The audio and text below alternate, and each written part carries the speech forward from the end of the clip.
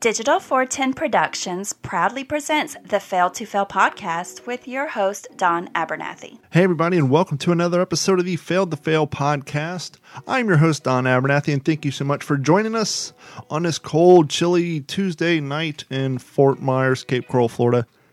I just got done running 8 miles. I was hoping to get in 10, but with the wind chill, it was a cool 47 degrees, and I was freezing. And the more I ran, the wetter I got and the colder I got. But hey, I took a week off running. I was busy last week, and whenever I have a World War II event coming up, I try to cut out the exercise and going to the gym to prevent the risk of injury that would prevent me from doing a event that I have been planning for months. But I noticed a little advantage, if you will, a little benefit that came from all my constant running and working out. We did a tactical event. I'm not going to get into the minutia, all that. Just for what it's worth, a tactical event is when you do a World War II reenactment without public. You're just out there with the guys doing your thing. It's more realistic. And we did about 8 miles. And I took a quart of water in my canteen. I put 4 bottles of water in my haversack, and we went out. We were out in the woods for 4 hours. Pushing, shooting, this and that. After the tactical was over, we all piled up into a deuce and a half and we're riding back. And a couple of guys were asking if anybody had water. And I realized in the past I would be consuming a lot of water. Now, one thing, this was in Georgia and it was only like 72 degrees. And since I'm used to reenacting in Florida, it was like a nice cool day. But I discovered we did 8 miles and I only drank a half of my quart of canteen water. And I still had the 4 bottles in my haversack, my backpack, if you will. So I started distributing water to everybody because all their canteens are dry. And I realized all the long distance running I do has had a benefit in my other hobbies because now I can go out to an 8-mile march, if you will, or spend 4 hours moving 8 miles doing a battle scenario and only consume a half a quart of water when it's 72 degrees out, even though I'm in full gear. And so I found that interesting that my exercise, not only do I look better in my uniforms and I feel better and I can do these events without dying of a heat stroke and, being out of breath, but I can actually do it without consuming large amounts of water. And so I thought that was an interesting turn of event and kind of a cool little benefit for all the exercise and all the fitness that I've been getting into. And that's what this episode is going to be about. I know the last few episodes have been about fitness, but we're kind of on a roll. Probably the next episode will go completely down the other aspect of life. We're not a fitness per se podcast, but, we're about reaching personal goals and failing to fail. And so part of failing to fail is to succeed. And a lot of it has to do with betterment of your life. And so that's what this episode is going to be about. This is going to be more about diet. I'll bring our guest on here shortly. Real quick, as you know, this episode of Fail to Fail podcast, as well as all the episodes of the Fail to Fail podcast, are brought to you by our friends at Computers. Computers has been providing IT support for all of Southwest Florida since 2004. Now, I know what you're saying. Hey, I'm listening to you from Kansas. I'm not in Southwest Florida. How can Computers help me? How can it help you? By using Computers? Easy. As long as you have internet connection, Computers can help you in multiple ways. One, they can log in your computer remotely with your permission to fix your computer if you're having printer problems, virus problems, weird problems, anything that you're having problems with your computer. As long as your internet's working and it works well enough that they can log into your computer remotely, they can help you out. So give them a call at 239-283-1120. Or if you're concerned about hard drive crashes, viruses, encryptions, malware, ransomware, back up your data. Make sure your data is safe. Make sure your peace of mind is safe, your hard work, your taxes, all your personal stuff. Make sure all that is safe in a backup. And the easiest way to back up is online backups because it's done automatically and it takes out the risk of human error. So right now, give Computers a call at 239-283-1120. Say the word podcast and they will help you back up all your data for 7 cents a gig per month for the entire year of 2020. Once again, it's 7 cents a gig per month for the entire year of 2020. So give them a call, 239-283-1120. They also have other services, 2-form authentication. If you need the ability to log into some of your remote work securely, they can help you with some remote software. So give them a call, 239-283-1120, or go to act-capecoral.com. And while you're on the internet, head on over to failtofailpodcast.com. You'll find an Amazon link right there. Please click on that Amazon link. Save it to your toolbar, save it to your desktop. I don't care where you put it. Just save it somewhere. And the next time you shop on Amazon, please use that link and they will collect a few coins, put it in an account, and after 3 months, they will send those coins our way, and that'll help support the show, help us buy more equipment, help us do better things, maybe go to events. It goes to help everything here at the Digital 410 Network, not only with the Fail to Fail podcast, but with the Waterman and D-Train Show podcast, the What's the Scuttlebutt podcast, our YouTube channel, everything. So if you want to help what we do here at Digital 410. Use that Amazon link, and while you're there, go ahead and click on that Patreon link and sign up for one of our tiers.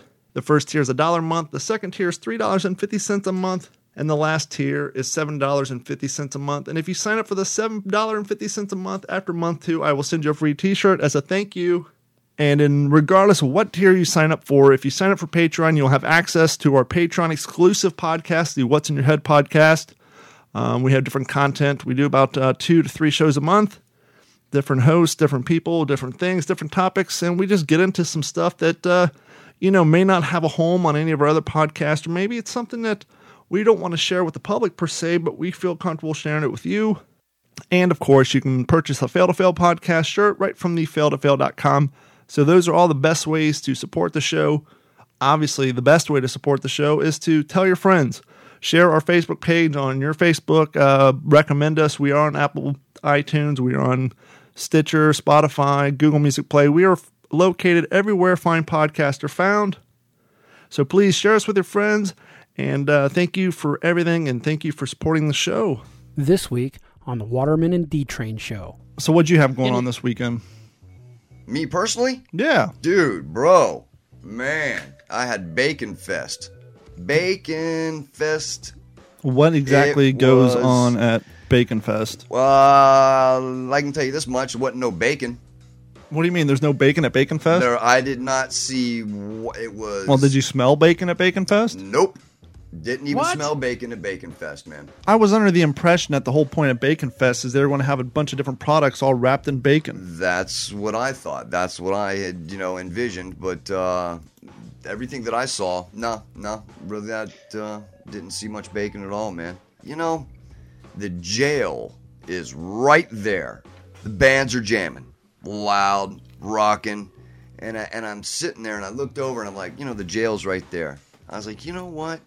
It's that loud. I wonder if they can hear it inside the jail right there. I'm going to make a very controversial statement. You know what I'm saying? I mean, what's the population of the people in the jail who are fans of Van Halen? Well, you know what? How many 1980s rockers and hairband aficionados are locked up in the holding cell of the jailhouse waiting to go to court before they're sent off to either release or to prison for long terms? Yeah. And joining us now via Skype is a guy that I've been aware of through many different channels for probably about a year or two, more likely 2 years. I am stoked to have him on and joining us now via Skype. He is the spreader of NSNG, fitness guru, Vinny Torridge. Vinny, how are you doing today, sir? You make it sound like I'm spreading some deadly disease. He spreads NSNG. Well, depends on what side of the aisle you're on. If you're one of these people who watch My Fabulous Life on TLC every weekend, you probably are spreading a disease because you're counterintuitive to what the pop culture is trying to spread with their full body length mannequins at Target and everything else going on. Yeah, it's funny, when you see these shows, and I get it, we have an epidemic of morbid obesity out there.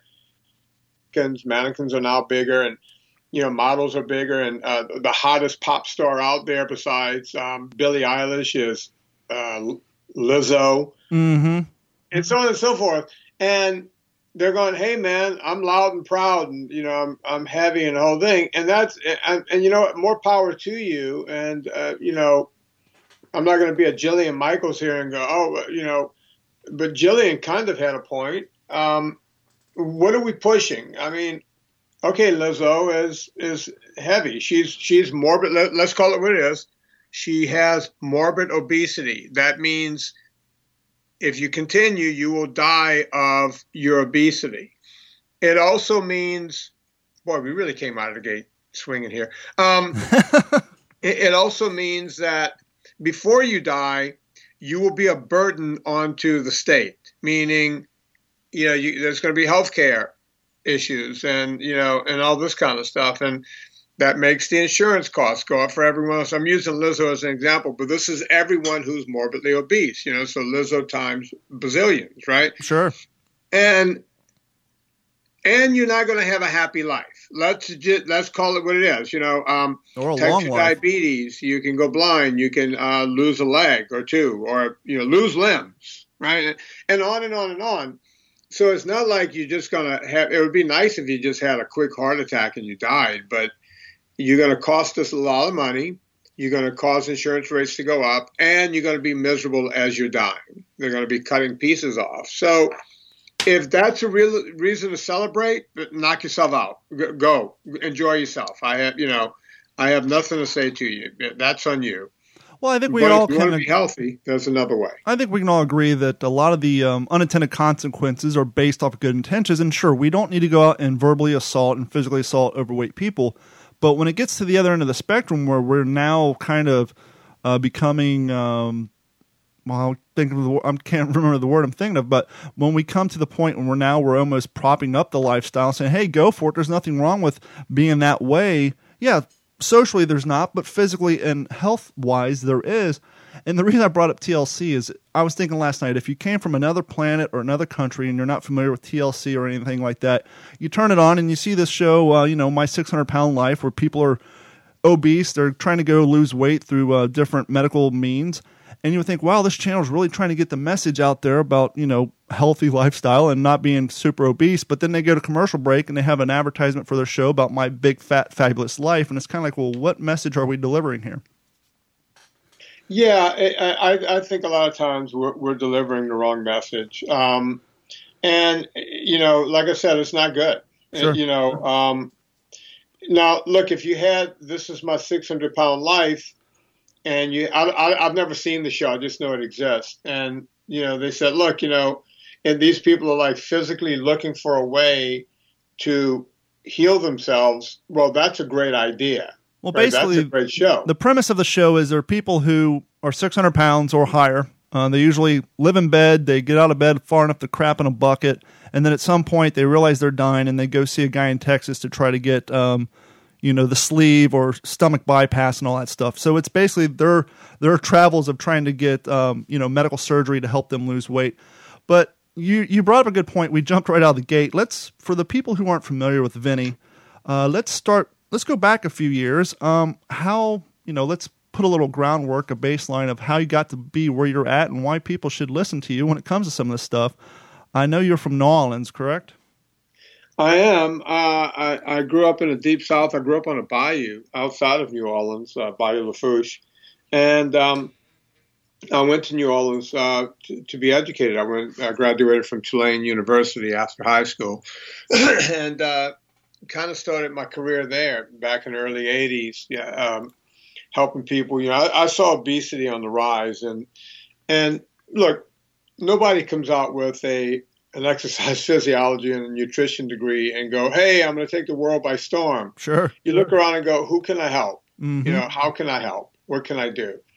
You're never going to be rich. And as a matter of fact, you just hope that you make enough money to be able to buy a house one day or something, a modest house. And my career started taking me all over the place. It took me from New Orleans to Aspen, Colorado to work with wealthy people. And somehow some of those wealthy people were from L.A. And before I knew it, I was going out to L.A. And I wasn't just working with morbidly obese people anymore. I was working with celebrities. And it's not where I wanted to be, but, you make more money doing that. And I got kind of comfortable with the money. Sure. And said, okay, well, I'll just move out here and do this. And became, I guess, the old quote unquote, one of the first celebrity trainers way back when. You're talking to ground zero, I guess. So that's kind of the elevator pitch as to who I am.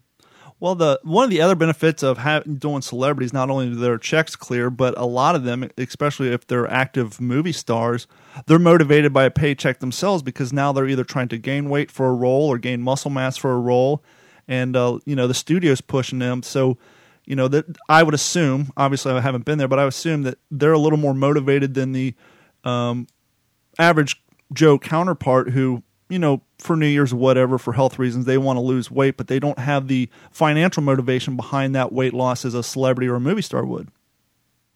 Well, even a little further than that, Don. It's celebrities. People think that they're kind of coddled and this and that. The one thing you have to know about celebrities is that these are tough MFers, man. These are highly competitive. Like the people that are at the top of their game, you think of like I don't know, Bruce Willis. I just thought of a celebrity. You go, okay, oh yeah, these guys are mollycoddled and this and that. No, these are guys that wake up in the morning and they go, okay, how do I get to that next rung on the ladder? And it's not really the studios, it's their agents. Okay. Like they'll say, hey, Bruce, I'm using Bruce as an example. Sure. He was never a client of mine. Hey, Bruce, you got to put on 20 pounds of muscle for this next film. Or you got a little punch there. We need you to lose that punch. You're going in for an audition in a couple of weeks, or the studios want to see you in a couple of weeks. We want you to go work with this guy, Vinny. Now, that makes it easy for me because 25 years ago, 30 years ago, if I told someone to eat a piece of bacon, they would go, you're crazy. I'm going to die of a heart attack. Right? Oh, absolutely. Or I want you to eat more red meat. I want you to have a ton of eggs. You would go, you're nuts. You're out of your mind. Yeah, I can't have a heart attack. I right? can't eat red meat. I got to go have pasta and carbs, and the red meat's way too. That's bad for my heart. It's going to clog me up. Exactly. So, but when you tell that to Bruce Willis, who might have put on a little punch in the off season, he's going to go, I don't care what it takes. If this guy's telling me to eat bacon around the clock and I'm going to lose my gut, so be it. I got to go make a living, and they're going to do whatever you tell them to do, even if they think it might kill them. They'll go, well, in the short term, bacon's not going to kill me. So they would follow what I would tell them to do for 3, 4, 6, 8, 10, 12 weeks, depending on how much time we had. Mm-hmm.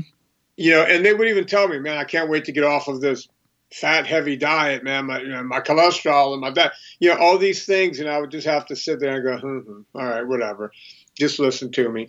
And they would all lose weight. They would all look the way, and they would get lean body mass and whatever we had to do. And so it was easy for me because these people had big mortgages to pay, and they were going to do whatever it took to pay that mortgage. And I think it's a little easier to deliver your message when you not only live the lifestyle, but you kind of live it for everything it's worth. I mean, you do long-distance bike rides, correct? I did. I don't anymore. Now that I've moved across country, I'm now living in Virginia. There's the Appalachian Trail here, so I still have all my road bikes. My passion has been paddling. I've been paddling sea kayaks for a couple of years.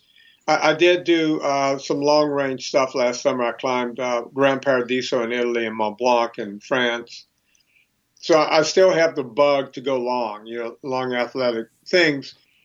There's a 100-mile bayou in Louisiana I want to do in a kayak, and I kind of want to do it nonstop, except for at night. I'm going to stop at night and pick up right at daybreak the next day. But I think I could do the whole thing in 24 hours.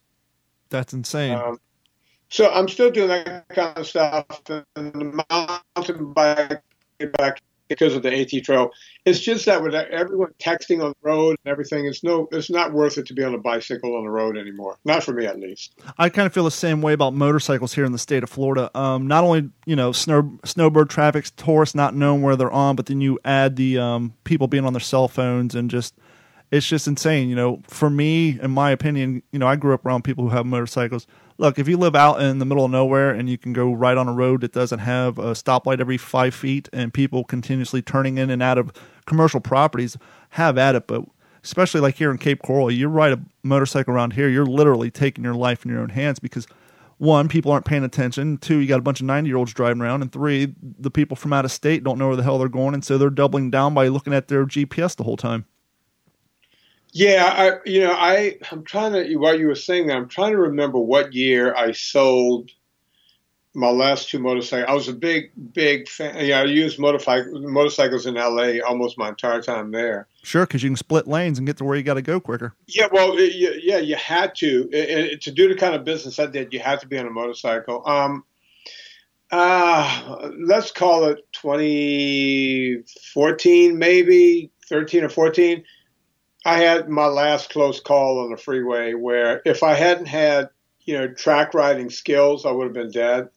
And I just, I went home and I told Serena, I said, put these two up on wherever you put bikes on to sell them. Yeah. And just get rid of them. With the assumption that I was going to go out the next weekend and buy an off-road bike. But it's like, I was like, okay, to go ride an off-road bike in LA, you have to go out to the desert. You got to go out to Glamis. Yeah, it becomes a deal, and now maybe I'll do that here now that I'm in Virginia. But again, you would have to put it in the truck and carry it somewhere, and I don't know. I lived in Long Beach for 3 years, and I always thought it was kind of funny or ironic when you're talking to these dune buggy guys or the off-road bikers, like, yeah, I was out in Glamis last week, and on a good week, and one guy loses their life. It's like, well, not for the guy who lost his life, but you'd always hear about how in Glamis on a good week and only one person died. It's like the Wild West out there. Yeah, it's kind of crazy, and you hear that kind of stuff all the time. And I'm 56. I'm 57, and I'm kind of, it's like, all right, those days are kind of over with. Sure. I'm lot slower. I'd rather pedal the bike on the mountain and paddle a kayak and hike up long steep hikes. That's good enough for me. Let's get to the brass tacks, the old let's get to brass tacks, which I know where that saying comes from, but I won't waste y'all's time with that. Obviously, when you're getting into fitness and you want to get into shape and all that good stuff, going to the gym without a good diet is just a waste of time. You're not going to see the results you're looking. If you're going to the gym 4 hours a day, but you're going to McDonald's, Wendy's, you're just eating crap all the time, you're pretty much you're screwing yourself out of potential, results. And so clearly, someone in your line of work whose job it is to get people in shape for whatever reason, whether it's through work or personal fitness, diet is key. And that's one of the things you've really been pushing lately. Well, not lately, but for a longest time. But now with your new documentary, Fat the Documentary, and you're spreading the gospel of NSNG and trying to get that out there. For those who aren't familiar with the no sugar, no grains, let's get a little bit into the diet side and why diet is so important, not only in fitness, but in daily life. I mean, you got these people who go to the gym, they run, but then they drink diet soda all day and thinking there's nothing wrong with that. Let's get a little bit into diet and how diet affects the body and your life. Yeah, I actually have the trademark on the term NSNG, and have been for a long time. And that's why you don't see it on any products. If any product ever pops up with it, then I get to sue them into non-existence. Well, I heard you brought up on your current podcast that, whenever you see something branded keto or what have you, that you kind of feel like if a diet's worth doing, it doesn't need branded products out there to spread the word. Exactly. And, you'll see keto, the word keto is not owned by anyone. It's an abbreviation of ketogenic or ketogenic. And, so anyone can put keto, anyone can put paleo on the food, anyone can put vegan on the food. So whenever I created NSNG, back when I wrote my book, I decided to trademark it. And people said, "Are you trademarking so you can make money later?" I went, "Yeah, maybe, but more so, I'm trademarking it so no one else can go and bastardize the brand." That's why the brand. As a matter of fact, I'm in talks with someone right now about using it on a product. But I would have full control of the product, where, if they ever change any of the ingredients, they can't use NSNG anymore. So that's how important it is to me. Yeah, you don't need any special products. You don't need any potions or powders or, special shakes or whatever you have, to do. And it simply means cut out sugars, cut out grains. No sugars, no grains, NSNG. Well, I can't remember where we were going with this. I went off on a tirade. That's right. No, basically we were kind of going through your timeline, but I brought up the fact that, you can go to the gym and do fitness all you want, but if your diet sucks, you're going to minimize your potential for, personal records and gains. If you're trying to lose a bunch of weight, but you're drinking diet soda all day and you're still eating fast food and carbs and heavy sugars and all that, you're really not going to see the results that you want when you're doing your exercise. And not only exercise, but life. I mean, you sit there and drink diet soda all day, it's going to kill your kidneys. Well, you're exactly right. You can't outrun a bad diet. That's just the bottom line. People, I hear people all the time, and look, people used to say this when I would train them. They would go, "Hey, man, you're training me now, so I can, I can just do whatever I want, right? I mean, I could just." It's like, no, it's not a license to go out there and do whatever you want. Not at all. Not even a little bit. As a matter of fact, there is no outrunning a bad diet. You have to do the do. You have to do the work. And if you're not willing to do the work on the diet, you're not going to get any results on the exercise part, if that makes any sense. Sure. I mean, I've lost 40 pounds and people I haven't seen in a while, like, what's your secret? I'm like, well, this is going to be really disappointing for you. There is no secret. It's the same thing Jack LaLanne's been saying since the 50s. Exercise and eat right. There is no pill. Yeah. There is no diet. You're not going to go into, I saw the new Weight Watchers commercial the other day, and everybody has to put abbreviations for everything. So now Weight Watchers is calling themselves WW, and so their website's www.ww.com. But no, the Weight Watchers stuff, none of that's really going to work because, once again, now you're spending money on bastardized foods that taste like crap so that you can lose a few pounds, but that's not sustainable because diets don't work. Lifestyle changes do. And if you're not willing to change your lifestyle, then, diets are only temporary. Well, you do realize why they went with WW, right? Why is that? Because weight's got a bad connotation to it? Well, Weight Watchers, they're worried about the shaming. Watching my weight. People, watching and fat, watching weight, and they figured it had a negative connotation. A lot of companies, they took a page right out of KFC. KFC, yeah. They had fried chicken in their title, mm-hmm. and people realized fried chicken wasn't the healthiest way to go, so they went with KFC. And, of course, they don't tell you that. They tell you something different. They say, oh, no, it's not that. Basically, what we're saying is, the kids like to use abbreviations, so that's why we did it. But that's bullshit. That's not why they did it. Well, it's kind of like when the Internet first came out and grew popularity in, like, the late 90s, like companies like BP.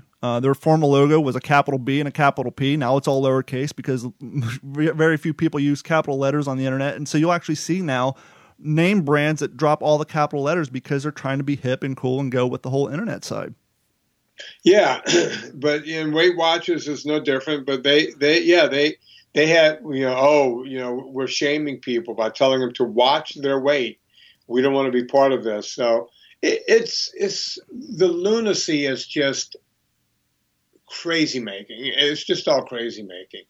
It really is. You made reference to your book earlier, which I believe was called Fitness Confidential, correct? Yeah.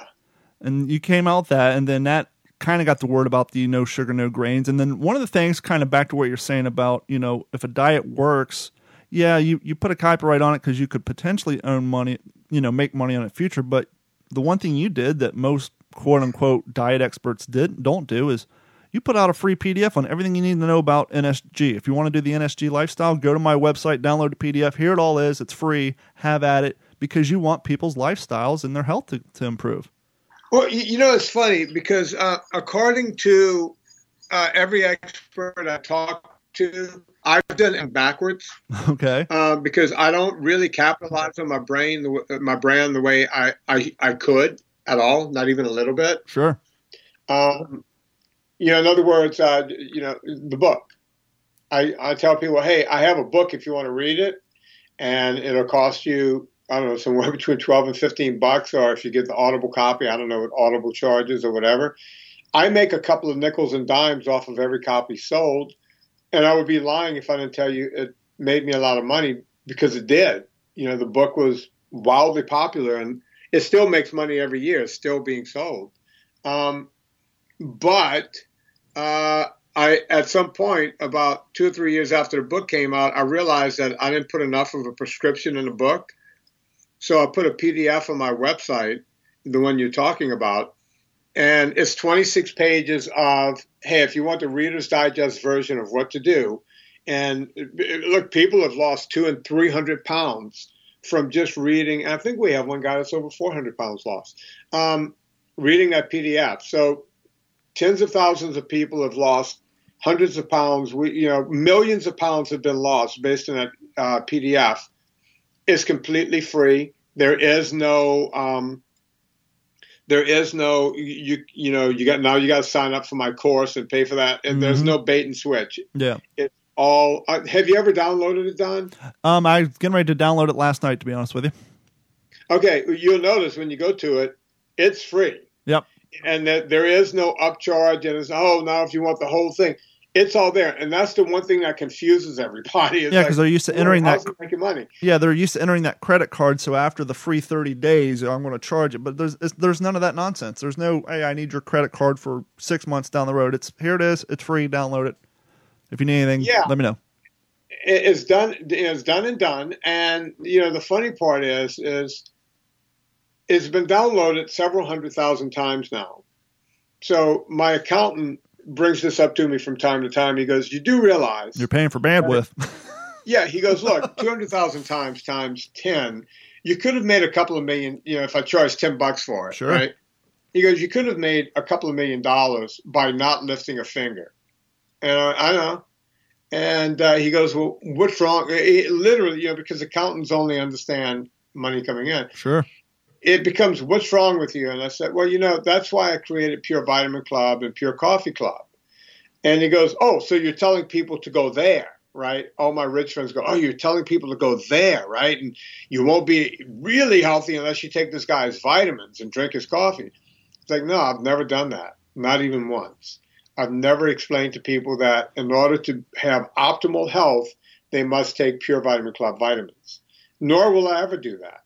No, because those people who are going out on their own, tracking you down, taking their time to download the PDF, if they're reading through it and they're living the lifestyle and they see the results, they're going to know that Vinny's not full of shit. And I want to go back to Vinny's site and see what else he has going on. And then, you're building a trust there because you didn't start raking people over the coals from day one. And the fact that you're not including paragraph C, subsection 4, oh, by the way, now that you've gotten to week 13, I advise you go here and do this and that. None of that nonsense is in there, so people start trusting you, and you're brutally honest with people. Yeah, I don't have time not to be honest. Sure. I guess life is just kind of really too short, to play that game. So it's just easier for me to go, "Hey, look, here's the truth. Here's how it works. Do this. Everything will be fine." And I don't have to worry, as long as people buy Pure Vitamin Club vitamins, as long as my coffee company does well, I can keep doing what I love for virtually free. I say virtually free. There's a couple of things. You can buy T-shirts at my site, or I don't know. What else do I have? There's like a 10 for 10 where if you want to listen to the 10 best podcasts I've ever done with some of the biggest luminaries in the world, you pay $10 for that. But I tell people, you don't have to buy that. You could just go read the PDF. But some people like to listen, so they buy that. And then there's the movie. I don't know if you were planning on going in the direction of the movie. Yeah, I was going to bring up the movie here shortly before we get onto that, because I did watch that about 2 months ago because I streamed it on Amazon Prime. Before we get into that, I just want to get a little bit of kind of what we referred to earlier about how food can affect people's bodies, and there's different scientists coming out with that. But one of the reasons I bring on different types of people to this particular podcast is what I have learned through my own personal experiences, that people are motivated by different things. And one of the examples I give is, obviously I lost 40 pounds. I got in the running after I hurt my elbow at the gym and had to take time off from the gym. I've now done 5Ks, a 10K, and I'm getting ready to do my second Savage race. But during this whole time where I'm eating, I stopped going to fast food, I cut out all the sodas after my second kidney stone, now I'm eating high proteins, and the weight was falling off. My fiance Carrie, she's watching me, and she made no lifestyle change. It didn't motivate her at all because she has lupus and fibromyalgia. And having lupus, one of the things that she went out and did was she went out and joined some of these lupus groups on Facebook. And the craziest thing about these specialized groups on Facebook is, even though a lot of the people have good intentions, you always have those people who want to show off how much knowledge they have by talking shit about everything that you bring up on there. It don't matter if you're a parrot owner and you want to find out the best way to take care of your parrot. The time you're done with those Facebook groups, you'll feel like everything you're doing is wrong. But one of the things the lupus people are big into is the theory of spoons. And what the theory of spoons is when you wake up each day, you have a bowl full of spoons, and every activity you do uses 1 spoon, and you cannot refill it until tomorrow. And so she's seeing me out running, going to the gym, doing all this stuff. And she's like, well, I can't do this. I don't have enough spoons. I can't physically get into shape because I have lupus and it's holding me back. Fast forward a year or two, we ended up adopting a young girl, and she had been in foster care for 5 years. She comes from a Hispanic background. She's on the verge of fatty liver disease, on the verge of type 2 diabetes, and we took her to a doctor, and they gave us a health plan, which, Vinny, I thought of you when I got the dietitian's recommendation where they said diet soda, drink all you want. I was like, okay, this guy's clearly a quack. But anyhow, just by our change of diet, meaning, okay, we're not going to buy potato chips in the house. We're going to cut down the carbs. We're going to eat no more fast food, eat high proteins. We still do the rice and stuff.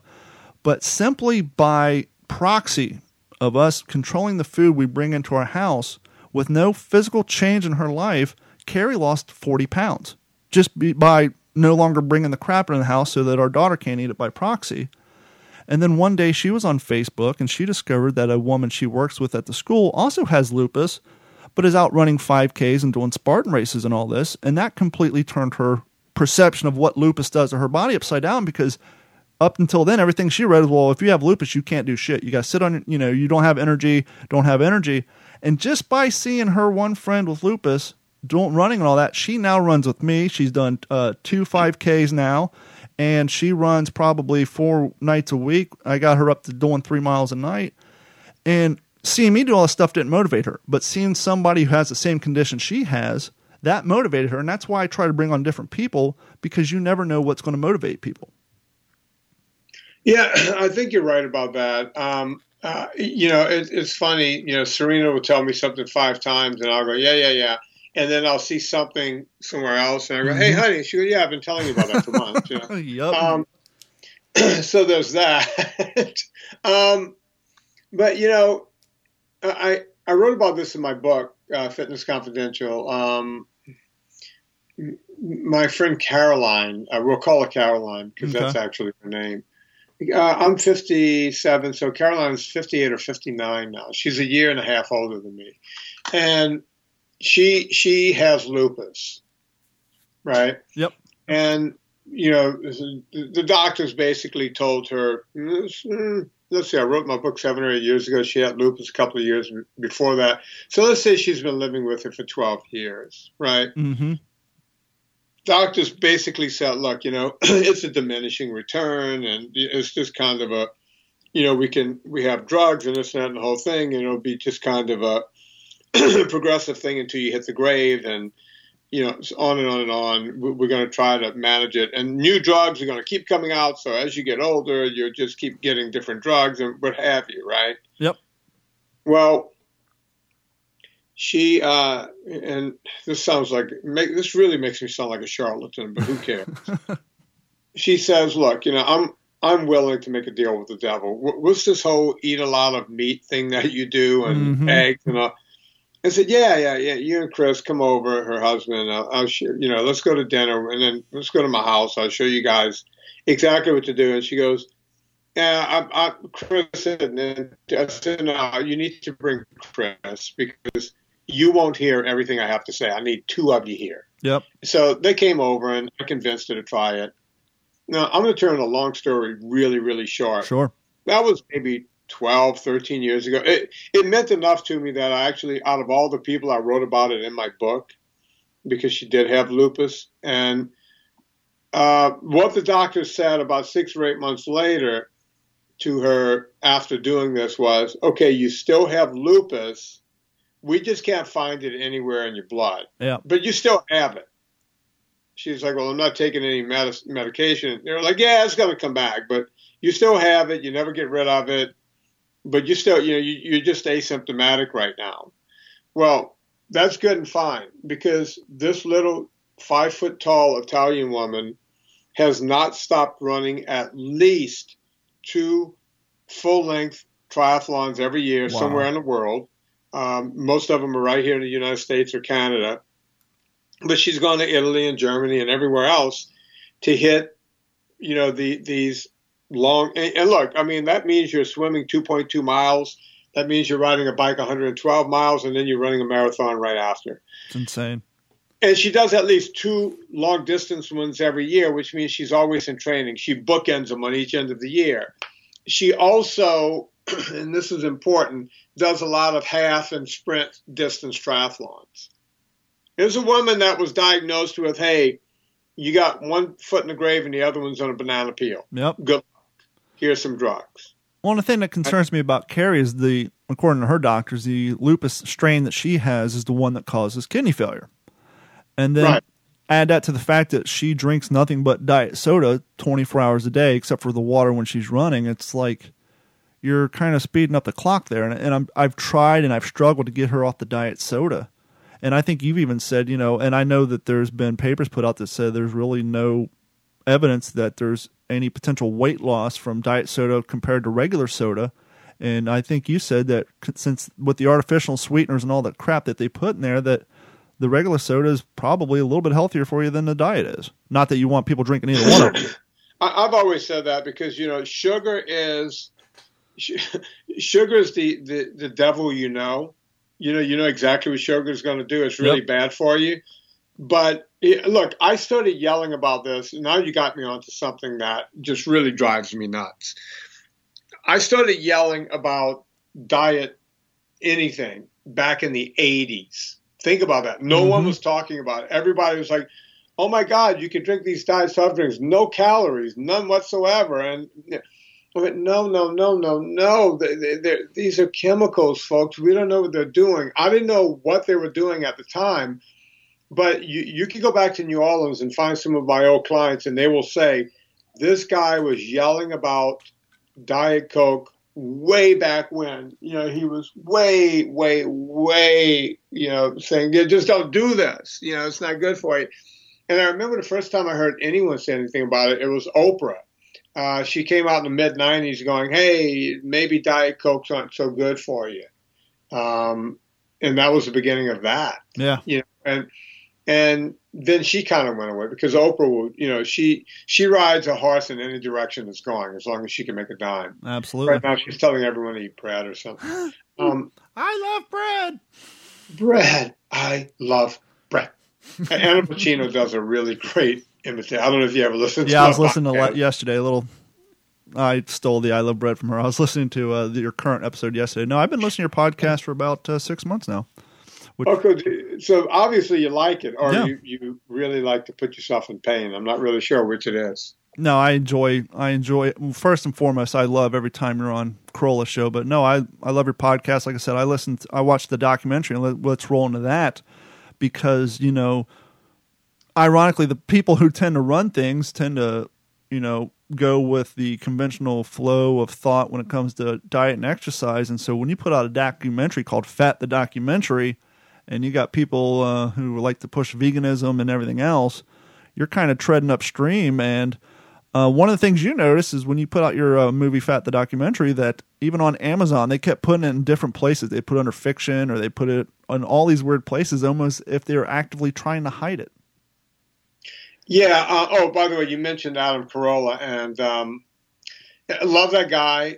Without him, I was clipping along back when my podcast used to get somewhere between 400,000 and 500,000 downloads a month. Sure. 500,000. And Adam had me on for the first time, I want to say like 4 years ago or something. And, over those 4 years, we've increased to over 1 million downloads a month. And I think that's largely due to him. And as a matter of fact, I don't know if you listen, but I'm flying out to LA tomorrow, and I'm doing Dr. Drew's show and his show this coming week. So, folks, you guys check those guys out. They're doing incredible work. And not to mention, you have Gina on your show, like every Sunday? Yeah, Gina does all the Sunday schools. As a matter of fact, I told you I had to go in an hour because Gina and I we do 4 of them at a time. So we'll be sitting here from blow them out. And you've really had a huge impact on her life, not only through weight loss, but she has grasped onto the NSNG lifestyle so much that she's launched her own website and Instagram page of what is it, guiltfreecomfortfood.com. I mean, she's really grabbed that. No, let's say it right so she can get someone to go pay attention. It's called grainfreecomfortfood.com. Grainfreecomfortfood.com. And as always, go to failtofail.com, find the post for this episode, and I'll have all the website links to Vinny, to Gina's page and all that. But yeah, I mean, she's really grabbed onto that lifestyle and just runs with it. And it's fantastic to see the the health benefits, but the fact that she's been able to expand her horizons with the things that she's doing simply by meeting you and going down that road. But let's talk a little bit about Fat the documentary, and it's well done, by the way. I thoroughly enjoyed it. Thank you for saying that. Look, I'm not a film guy. I don't know how to make a film. I don't know. I don't know anything about this stuff, right? Sure. And whenever these vegan propaganda movies would come out, like Forks Over Knives, or Cowspiracy, or any of this stuff, people would go, "Man, you need to do the opposite movie of that." And I would go, "So you're asking me to lie in the opposite direction just because they're lying? Yep. Should I lie?" It's like, yeah. You got to hit back fire with fire, and you should espouse all the stuff about meat and eating meat and the whole thing like they're lying. Yeah, but wouldn't that make me just as bad as them? And I would get a lot of yeah, but, and I was like, yeah, I can't do that. And so, we kept kind of looking at it and trying to figure it out. And then, Peter Pardini, he was just coming off of a big hit movie. He was coming off of a documentary about the band Chicago called Now More Than Ever.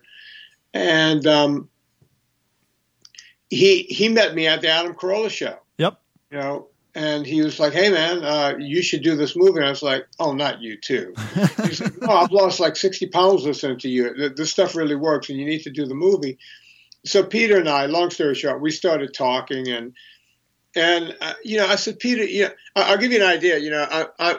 I'm almost like a really bad Stallone movie." He came over one day and he sat, and it was 105 degrees in my shed. Ugh. And I was pressing out some shotgun shells and rifle bullets.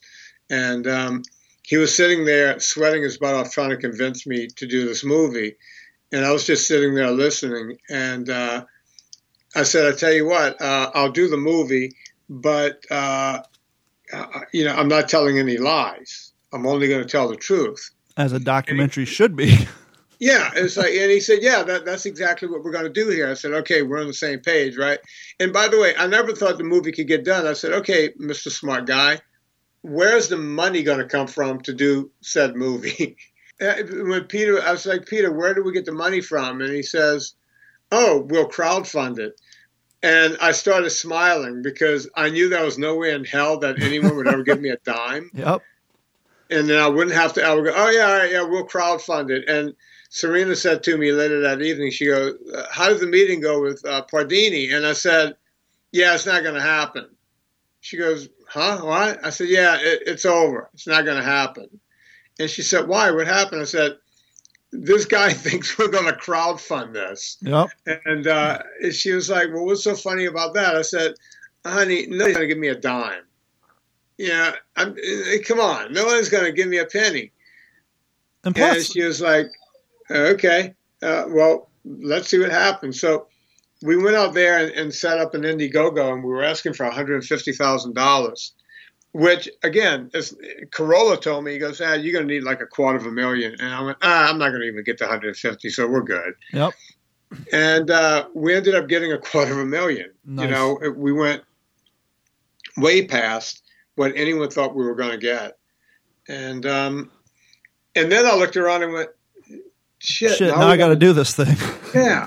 I wasn't expecting that to happen. I was just expecting it to just kind of all go away. Yep. That's what I wanted. But that didn't really happen. Well, to get a little bit of detail in the movie, one of the things that I found interesting, one, I'm 41 years old, so I remember being beat over the head with the government food pyramid in elementary school. But as I told you when I reached out to you, I host multiple podcasts, and one of those podcasts is a World War II based podcast called the What's the Scuttlebutt podcast, because I'm a World War II living historian. And in your documentary, you talk about the gentleman who came up with the food pyramid was actually the same guy who invented the K rations during World War II, and that's part of the reason why the government listened to him when he came up with this food pyramid that everybody from the 70s and 80s were beat over the head with. And now in 2019, 2020, we're people like you and people who study health and diet realize that the food pyramid was completely upside down and backwards. Yeah, Ancel Keys was, just largely a bullet. The K and K rations comes from Keys. And, he was able to, he was very political, and he was able to push any agenda he wanted to push at any time he wanted to push it. So he just kind of got in there and said, hey, we had a president who had a heart attack. Eisenhower had a heart attack. And everybody went, well, how did that happen? And Keys he walks in and goes, I'll tell you how that happened. It was kind of like an old-time movie. I'll tell you how it happened. See, the guy had too much meat. The part he didn't mention was that Eisenhower was a chain smoker. Yep. Literally, lighting one cigarette off the one he had in his mouth. Guy used basically one match a day.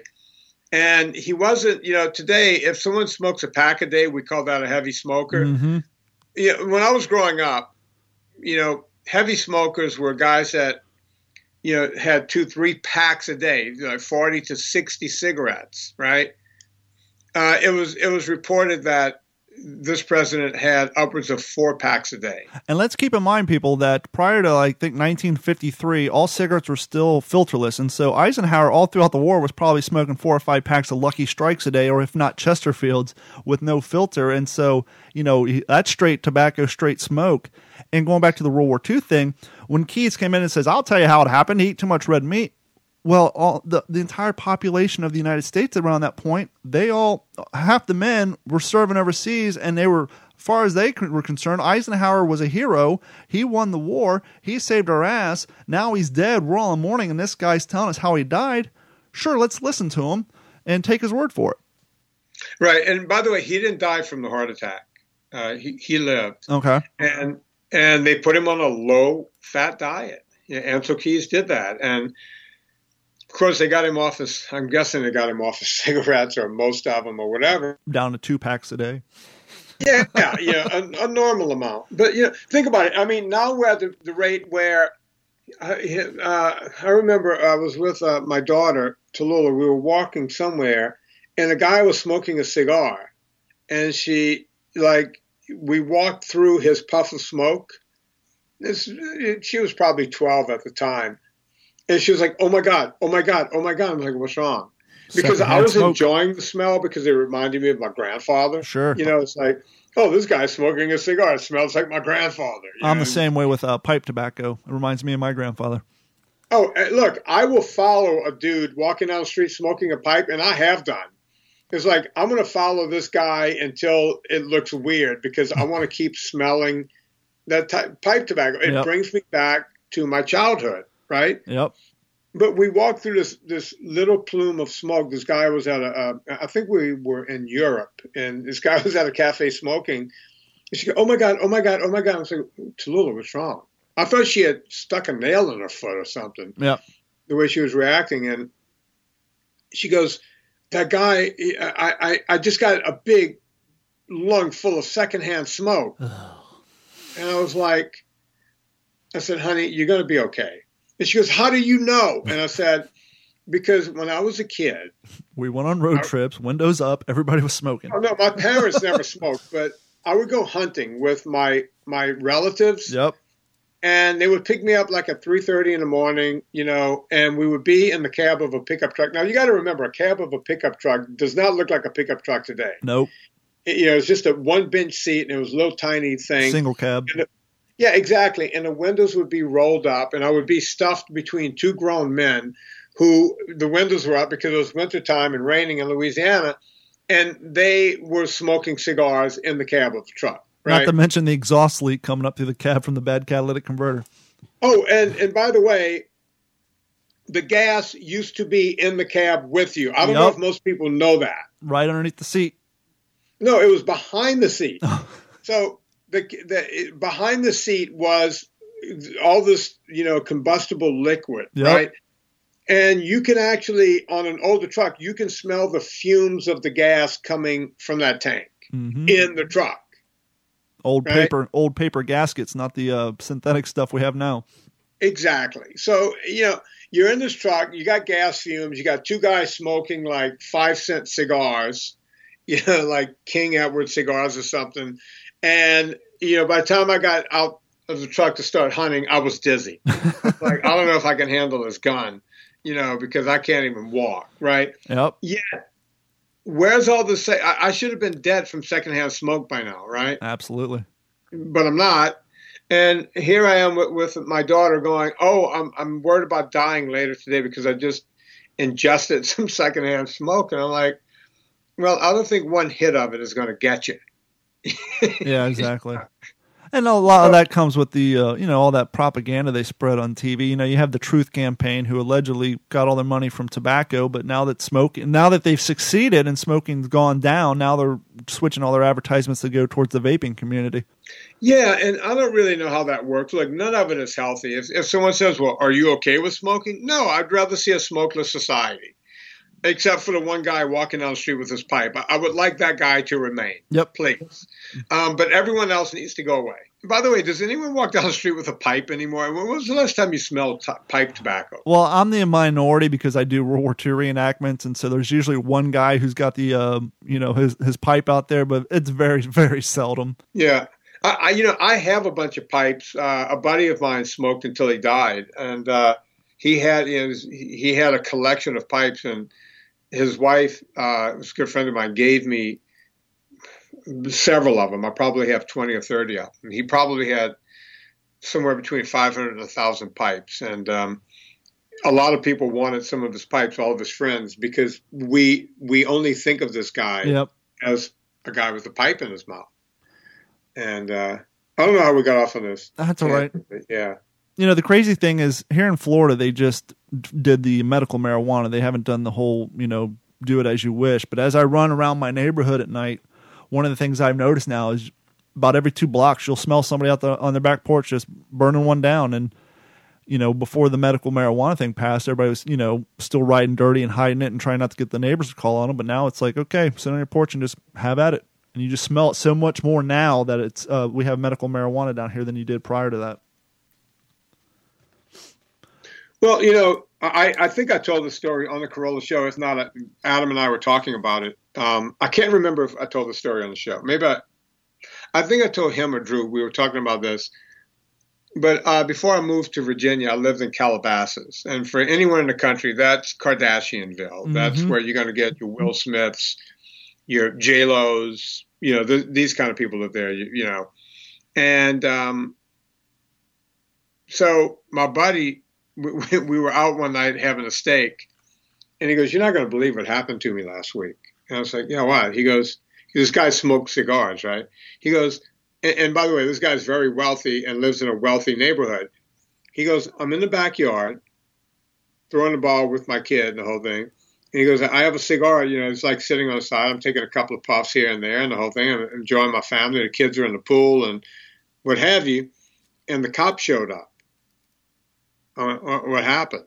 He goes, they came to the door. He goes, "These guys are so embarrassed to have to do this." But they said, "Sir, listen, we're sorry to do this, but it's illegal to smoke in Calabasas." That's insane.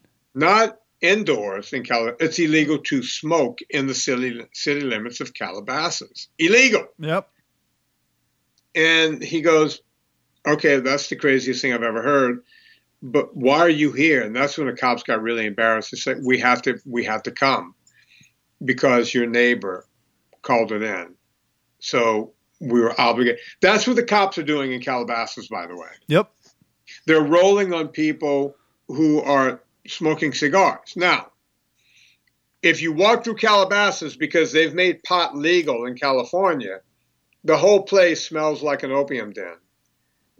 people are vaping it, people are smoking spleefs, people are, just out, just out and proud. Yep. Smoking away. No problem. That's legal. Cigar, not so much. It's crazy. Knock yourself out. It's crazy. Yeah. So to get It's some more really information yeah. about how everything we've been raised and taught about the food pyramid, about your diet, cereal, don't even get us started on how word cornflakes came from. That was created in a mental institute to stymie masturbation. But to find out all these great tips and plus much more on the truth about healthy fats, well, all fats, you're famous for saying the problem with the word fat is it has the word fat in it. But to find out more information, go to Amazon Prime Video and watch Fat the documentary. Where else can people get that documentary? Right now, and this is the crazy part. Right now, it was number one on iTunes when it first came out, and it stayed there for like several weeks, knocking off like Free Solo and all those top movies. We stayed there for a while. It turns out, as of yesterday, I don't know where it is today, but yesterday we had crept back up to number 7 on iTunes, and this movie's been out since midsummer, something like that, and it's now had like a second resurgence where it was like at number 80 something on iTunes. It's back at number 7, so it's trending again. On Amazon, where they kept hiding it and losing it and the whole thing, once a movie does a lot of business on Amazon, they move it to Amazon Prime. Yep. And it was like when it first went to Prime, it was like a movie documentary, like 2000. As of yesterday, it could be up from that or below now, but as of yesterday, it was at number 2 of all documentaries streaming on Amazon. If you're on an airplane, if you're on Alaska Airlines, any of the airlines in Canada, I think Delta now, but don't quote me on Delta. I'll be on Delta tomorrow, so I'll let you know. Malaysian Airlines, a couple of other Chinese airlines. It's all over the world now on airlines, which is crazy because that means it's taken off. When airlines pick up your movie, that means it's taken off. My wife was on Alaska the other day, and now they have it as the recommended documentary. She took a screenshot of it and sent it to me, and I'm shocked and a bit humbled by what this movie's done. It's also on 60 different VODs around the world. So if you live in some third world country, you can get it. And it's also on Vimeo. So you could get it. If you can't get this movie, you're not looking for it. Now we have a few minutes left. And one of the things that I love about Vinny is the fact that he not only lives it, but whenever he finds something or he's looking for something that doesn't exist, to at least to his standards, he says, fuck it, and he goes out and creates a business to produce the product that he himself is looking for. And one of those things is you were having issues with a lot of the fillers and the nonsense that come in a majority of the vitamins at your local pharmacies and that come off the shelf. And so you got together with some like-minded people and maybe perhaps people who knew a little bit more than you on the science side, and you started the Pure Vitamin Club. And I'm looking at your advertisement here talking about no fillers, no paints, no sand. I wasn't aware that a lot of people were putting sand in their vitamins. Yeah, they call it silica, but silica is sand. They would also put titanium dioxide, which is the ingredient used to make white paint white. In nanoparticles, it causes colon cancer to humans. They also, most of them, as an excipient or flow agent, uses magnesium stearate. I know you're hearing, oh wait, magnesium is good for you, but magnesium stearate blocks the absorption of other nutrients in your liver. So if you ever notice you take their vitamins and your pee turns like a fluorescent kind of yellowy greenish color, that's because all of the B vitamins that you took in that product got flushed right out. Your body never absorbed it. So you might as well just dump the bottle into the toilet to begin with. Yeah, you skip the middleman. Or just burn the money that you spent on it. So, yeah, I went down that road, and I used my book money to start the vitamin company, and every businessman I spoke to said, only put as much money into this project as you want to lose. The company just went past its 5th year. It does incredibly well. People have offered, bigger companies have offered to absorb it and buy it. and I could have sold out to those companies a gazillion times by now. The problem is they'll just go and change the formula. Absolutely. Make it cheaper so they can make more money off of it. Exactly. So I've kept it to myself all this time. So the vitamin company does well. Same with coffee. Well, I was going to ask you about that. I'm almost afraid to ask you what the hell is in normal coffee that prompted you to go out and create a coffee that met your palate and your standards. What I'm afraid to ask, but what should we be afraid of in normal over-the-shelf coffee? We won't even get you on Starbucks because I don't have time to bring you down from that tirade. But what's in our normal coffee that turned you off the fact that you wanted a better tasting coffee? In a word, nothing. But the coffee comes in 3 levels. And I've always been somewhat of a coffee guy. My friends call me a connoisseur. I think connoisseur is a strong word. But I've always loved coffee. And, it's a health drink. It's actually the healthiest thing you could drink besides water. It's above tea when it comes. It's the number 1 drink in the world after water, even above tea. But that's if you drink it black and not pour in a bunch of syrup and vanilla cream or bullshit. Right. I'm talking about just pure coffee. So, you have your low-end coffees, brands like Ubon or Folgers. They're selling you, crappy low-end Arabica beans and low to middle end Robusta beans mixed together to come up with something that tastes like ditch water. And then you have, second tier coffee. These are your Pete's and your Starbucks, and they're basically burning the crap out of it to make it taste, they're trying to get to a middle ground of, hey, this is just good enough. But if you saw what I put out on Instagram today, IGTV, I did a thing on Starbucks and I said, look, we think it's a coffee shop, but it's the number 2 fast food restaurant in the United States. And now it's basically an ice cream parlor. I think they sell more iced versions of their drink than they do black coffee. It's essentially an ice cream parlor. That's no question. Think about what I just said. They're number 2 behind McDonald's in fast food in the country. So they're not even a coffee shop. And their coffee is kind of sucky. Look, if you're on the road, and by the way, truck stops have gotten much better than Starbucks. They've upped their coffee game. So you get good stuff at truck stops now over Starbucks.